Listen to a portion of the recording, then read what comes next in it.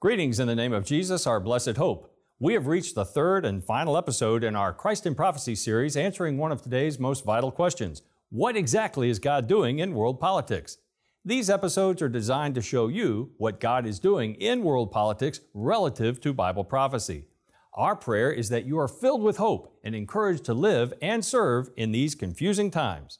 Well, Tim and I have been showing you excerpts from our Lamb and Lion Ministries Fall 2022 Regional Bible Prophecy Conference. To examine what the Bible prophesied so long ago, we heard from Mando Gonzalez of Prophecy Watchers, Al Gist of Maranatha Evangelistic Ministries, and our conference host, Pastor Steve Heister of Emmanuel Bible Church in Three Springs, Pennsylvania. In the first episode of this three-episode series, we showed you highlights from my topic concerning Russia and China in Bible prophecy. I focused on Russia's role in the Gog-Magog war as revealed in Ezekiel chapters 38 and 39. I was followed by Al Gist, who addressed Europe and global government in Bible prophecy. Al concluded that the European Union of today is the prenatal form of the revived Roman Empire that will one day soon give rise to the Antichrist and his one-world empire.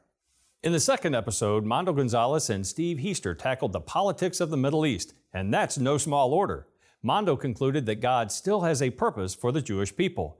He will refine a chosen remnant whose hearts will love their Messiah, Yeshua, and who will serve as a priestly people in His coming kingdom. Steve addressed the Palestinian people's role in the end times, and I do wish we had the time to show you Steve's presentation in its entirety because he took the viewer down the fascinating family tree of Esau, today's modern-day Palestinian people. And we also spent over an hour answering some of today's toughest Bible prophecy questions in our questions and answers session. Now, although we will not be offering a DVD of this conference, we do invite you to go to our Christ in Prophecy YouTube channel under the conference's playlist and stream free all of the presentations. We also offer numerous articles and sermons about world politics as they relate to Bible prophecy on our website at christinprophecy.org, so please check them out. This episode will focus on my topic concerning what God is doing in world politics as it concerns the United States of America.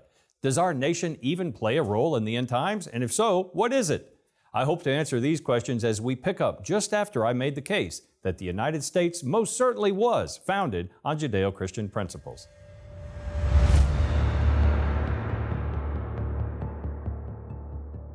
So let's consider for just a minute, even as we talk about the United States, many have considered America to be a modern-day Judah, a modern-day nation set apart by God and special.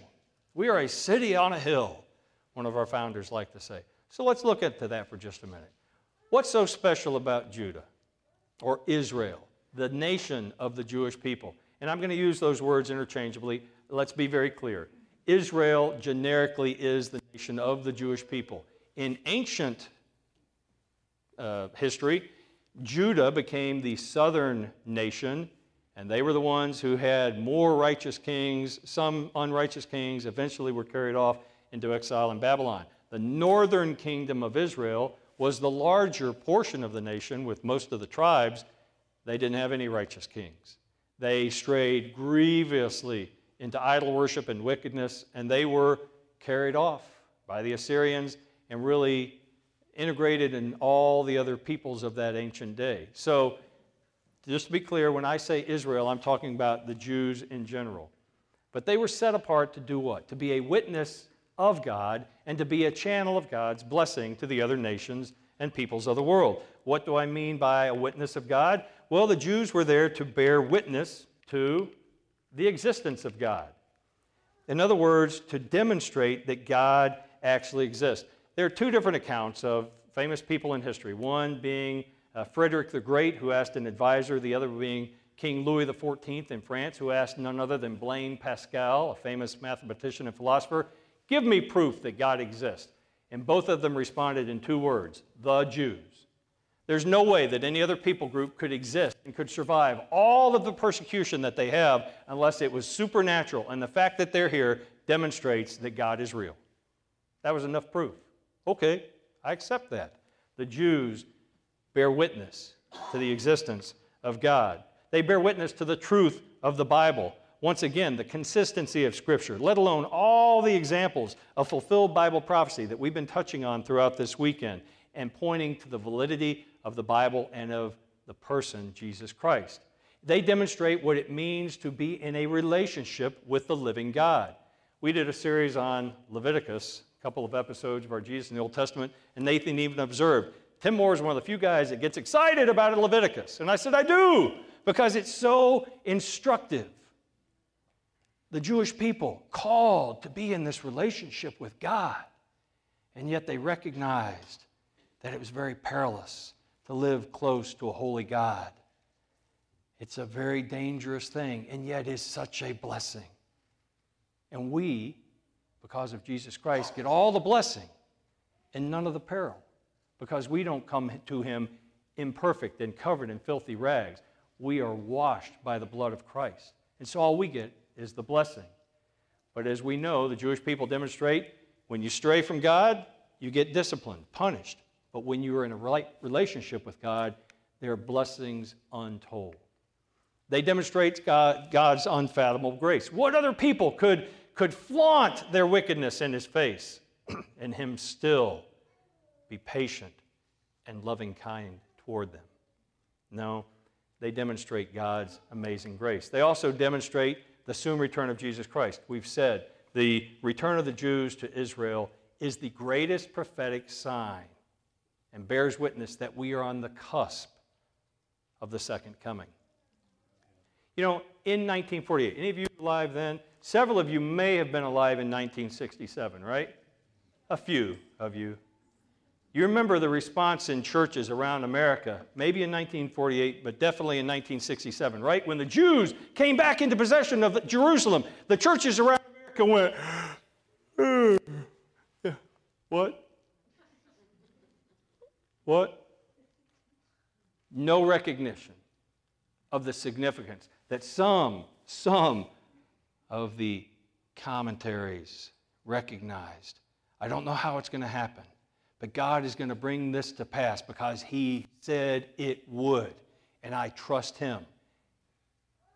And just a matter of years ago, He brought it to pass. And still to this day, some Christians consider it a non-event, as Mondo described about his buddy. Well, what about America? How do we fall into this same pattern?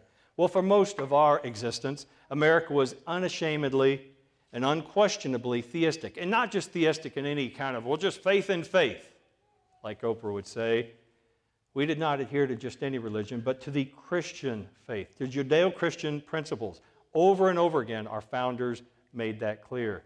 As far as the truth of the Bible, throughout our own national history, the Bible has been the singular revered book. To this day, people swear an oath when they give testimony in court. On what? A Bible. Our presidents take their oath of office with their hand placed on a Bible. And then they swear to uphold that oath, so help me God.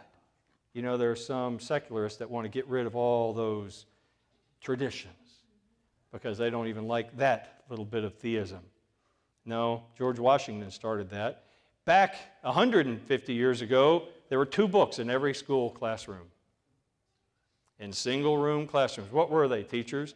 A McGuffey reader or something like that, and the Bible. Guaranteed. And today, you're not allowed to teach it overtly in school. I believe the United States also demonstrates what it's like to be in a relationship with the living God. When we have imperfectly, but at least attempted to be righteous and to uphold godly principles, then God's blessing has flowed on and through our nation. But when we flaunted wickedness, just look what's happening to us today. I believe He's lowering His hedge of protection, and the spigot of blessing has been turned off. Now, does that not mean blessing will flow into our lives individually? No, of course. They do. They will every day. Tender mercies fall into my life and into yours.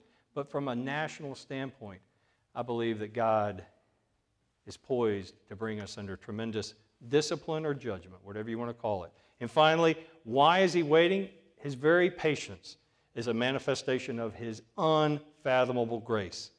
Because, as Ruth Graham Bell said, or Ruth Bell Graham, we deserve to be judged. If he doesn't judge us, he'll have to apologize to Sodom and Gomorrah. Finally, the soon return of Jesus Christ, there's no direct correlation other than this. There are more people proclaiming the soon return of Jesus Christ that hail from the United States than anywhere else in the world. We try to find sister ministries around the world. We have a dear friend in South Africa who's from Pakistan. We know people in Pakistan itself, in Indonesia, but there are a handful scattered around. In this country, there are others proclaiming the soon return of Jesus Christ to those who have ears to hear. And yet, the vast majority of churches don't even want to present this message. Well, what about being a channel of God's blessing? How does that bear into Judah? Well, God revealed himself through them. All of the prophets are Jewish. God's interaction from Jacob forwards primarily, although never exclusively, with the Jewish people. God gave his holy word through the Jews. All the writers, we can argue about Luke, but all the writers had Jewish background in terms of recording his word. His word came through the Jews, and obviously he provided his Messiah through the Jews. Although very interestingly, again, not exclusively, there are three examples of Gentile women that are woven into the genealogy of Christ. Do you ever think about that? It's a great study coming up for Christmas. Tamar, Rahab, and Ruth. All considered faithful, but not because of their own background. They had, let's say, at least two of them, a very checkered past, but in a moment of crisis, they trusted God and aligned themselves with his people. And God also enriched the world through the Jews. You know, the Jews have provided so much art and technology and blessing, just materially and intellectually, to the world. It's estimated that although they're only, when I got this statistic, 13 million, Mondo says now it's coming close to 18, but right at 200 Nobel Prizes awarded to Jews throughout the years. The Muslim community is 1.4 billion people, and to date there have only been 3 Nobel Prizes awarded. So the Jewish people have been a conduit of blessing to the world. And again, during the millennium, which you've heard about, he will again restore Israel's primacy and make them a conduit of blessing. How does that play into the United States? Well, we cannot claim the same revelation of God that Israel experienced, but again, throughout our history, we have borne witness to God, just as that quote ascribed to Alexis de Tocqueville indicated. He didn't give us the Bible, but more Bibles have been printed in and distributed by the United States over the last 200 and some years than all the other nations combined. Praise the Lord. As a matter of fact, there are Bibles printed in the USA in virtually every country of the world, sometimes smuggled. And in most Christians' homes, most American homes, there's a Bible, although seldom opened anymore. We have it, we don't revere it. Of course, he didn't provide the Messiah through us, and Jesus never set foot in America. We know that. We have no direct claim on Jesus other than the fact that we, throughout our history, have worshiped him, and again, have sent forth missionaries around the world from this country. And yet we have fallen off dramatically in the number of missionaries we send. Do you know where the number one country for producing missionaries has been for the last probably generation? South Korea. Exactly right. You go to Israel on our trips, like I have several times, go down to Ben Yehuda Street, and you see the South Koreans out there singing, worshiping, and testifying about Jesus Christ. It's not America any longer. And finally, we have been a great conduit of blessing, extending liberty and prosperity around the world, but that we've made that our idol sometimes. Forget the God, just give me the prosperity. And so that's what most of the world sees in us. Americans are so very rich. They have so many first world problems, and yet they claim they have need of nothing. And yet they're blind and poor spiritually oftentimes. And sadly, there is no purpose or place for us, as I'll demonstrate in just a moment, during the millennium, except this: we will follow the pattern of every other nation in coming against the Lord, His anointed, and the people of Israel. So, regarding Judah, but applying to us, the Lord said this through the prophet Jeremiah: "What injustice did your fathers find in me, that they went far from me and walked after emptiness and became empty? They did not say, 'Where is the Lord?' Has a nation changed gods when they were not gods? But my people have changed their glory for that which does not profit." Brothers and sisters, if that was true of Judah as they strayed from God, how much more true is it of us today as we have strayed from God? He said this: "Be appalled, O heavens, at this, and shudder. Be very desolate, for my people have committed two evils. They have forsaken me, the fountain of living waters, to hew for themselves cisterns, broken cisterns, that can hold no water." Don't misunderstand me. The original context of this verse was for the people of Judah and Israel, but it applies to us today in principle. As does this, the sad summary in 2 Chronicles 36. "The Lord, the God of their fathers, sent word to them again and again by His messengers, because He had compassion on His people and on His dwelling place there in Israel. And the Lord has raised up people like Nathan Jones and Mono Gonzalez and Al Guest, and any of us who proclaim His soon return."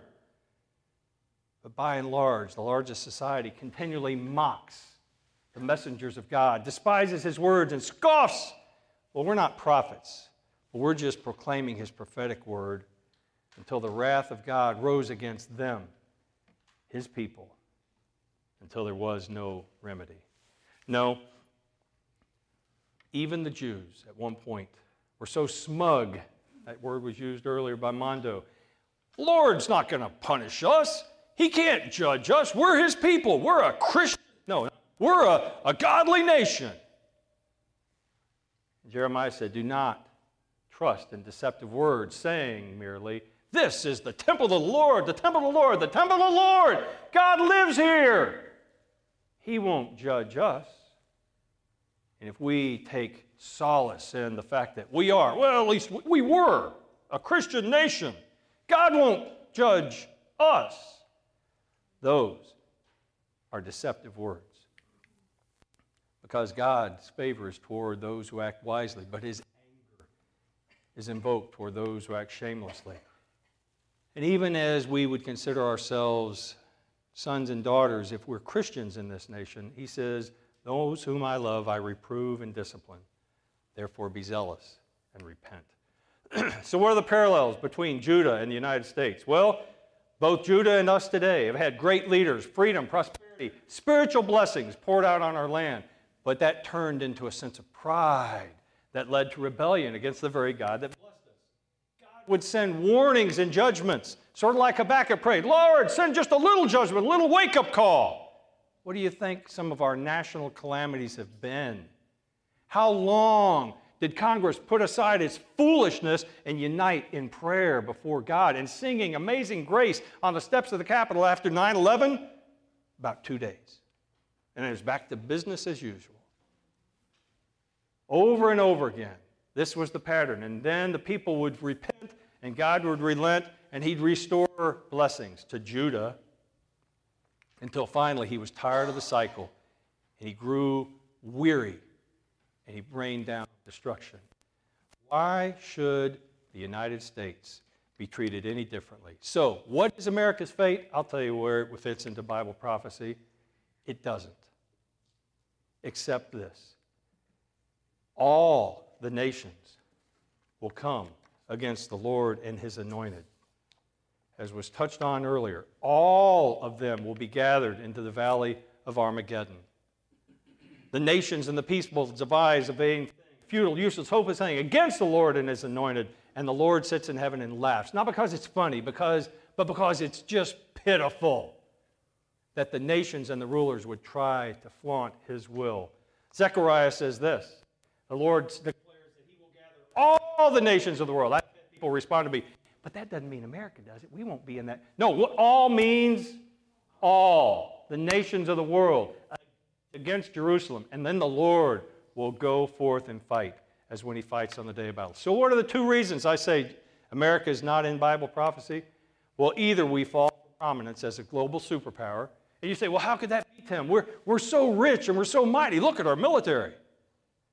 Yeah, right. Look at our whole nation. Y'all remember that great military superpower, Rome, right? Where are they today? Gone. You met any Romans lately? Nope. What about that great economic powerhouse that the United States actually borrowed money from? Venice. All they do today is produce blinds. That was just 150 years ago, and now they're blind makers. What about that great trade empire with colonies and trade posts all around the world? Huge powerhouse. Portugal. Where are they today? You heard of the Portuguese lately as global powers? No. Could we fall? Yes. Much more quickly than we would even imagine. It's almost inconceivable how fast our fall could come. But I think the more likely is the rapture impacts our nation like no other on earth. You see, brothers and sisters, I've served in a variety of capacities. I can tell you there are Christians in government, there are Christians in the military, there are Christians in schools and academia, there are Christians in businesses, there are even Christians in most churches today. You can think about that later.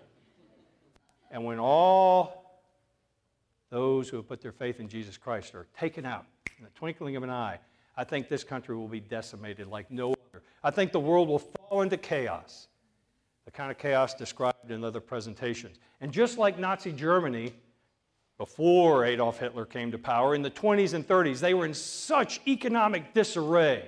They had to have a wheelbarrow of money to go to the store and buy food. You better spend your paycheck today because it'll be worth half as much tomorrow. Sound a little familiar to what we're starting to get a little glimpse of in our country?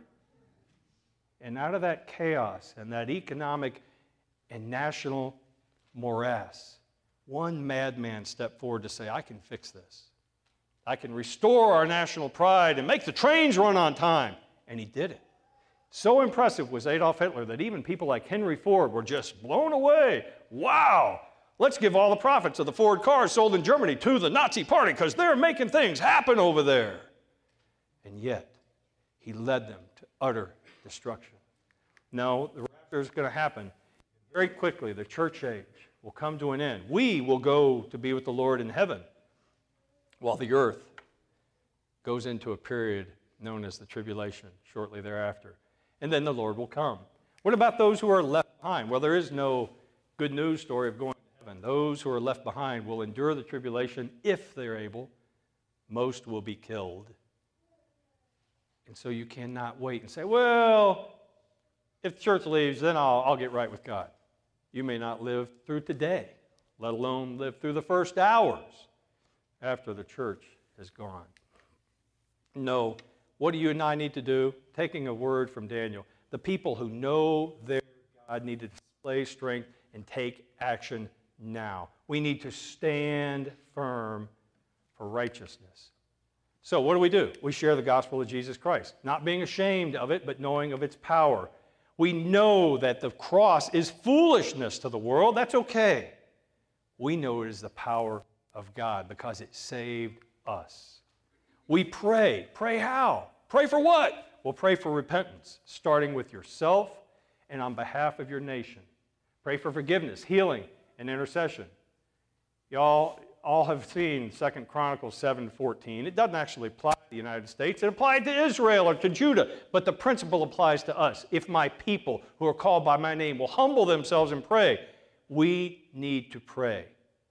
But realize it's not a formula. One woman called our ministry said, I prayed that prayer, and God owes it to fix my nation because I prayed it. I said, well, that's not quite how it works. Yes, it is. It says if I pray, he will heal it, and I prayed. Why hadn't he done his part of the deal? And I said, there's more to it. But you are in a right heart attitude merely to humble yourself and pray. Daniel, the only prophet with an extended biography who was not given any negative characteristics, prayed on behalf of his people.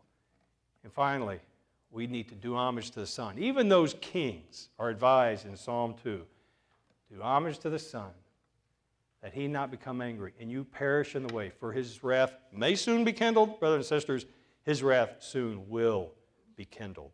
John 3:36 promises us that. But how blessed are all who take refuge in him. Many are going to walk following after their appetite, especially in this nation. Their God is their appetite, their glory is their shame. They've set their minds on earthly things, but that is not us. And finally, I'll say this. Our citizenship is not Jesus wrapped up in an American flag. I'm as patriot as anybody else. I served 34 years wearing this emblem. You would think I bleed red, white, and blue. I consider myself a Christian patriot. But Christian becomes before patriot. And I'll tell you this country has disappointed me many times. Many times. It's disappointing me right now. If you haven't been disappointed by me, you just haven't known me long enough. I'll disappoint you many times. Ask my wife. God does not disappoint me ever because he is faithful and true. And my citizenship is in heaven as I await my Savior and Lord. So know what and in whom you believe. Be ready to give a defense. And then do. Be in the world, not of the world. And keep your eyes on Jesus, looking for him to come. Does America have any hope, or is its fate sealed? Dr. David Reagan asserts the brutal fact that our nation has turned its back on the one who has blessed us so abundantly. We are a nation that has forgotten God. The consequences are apostate churches and a society consumed with immorality and violence. America's suicide shares from the scriptures how God deals with a nation he has blessed that turns against him. America has crossed the point of no return and is thus on a path to self-destruction. The book concludes by talking about the hope that remains for both believers and unbelievers. The book is available for a gift of $20 or more, including the cost of shipping. Please call the number you see on the screen and ask for it by name, or order online at lamblion.com.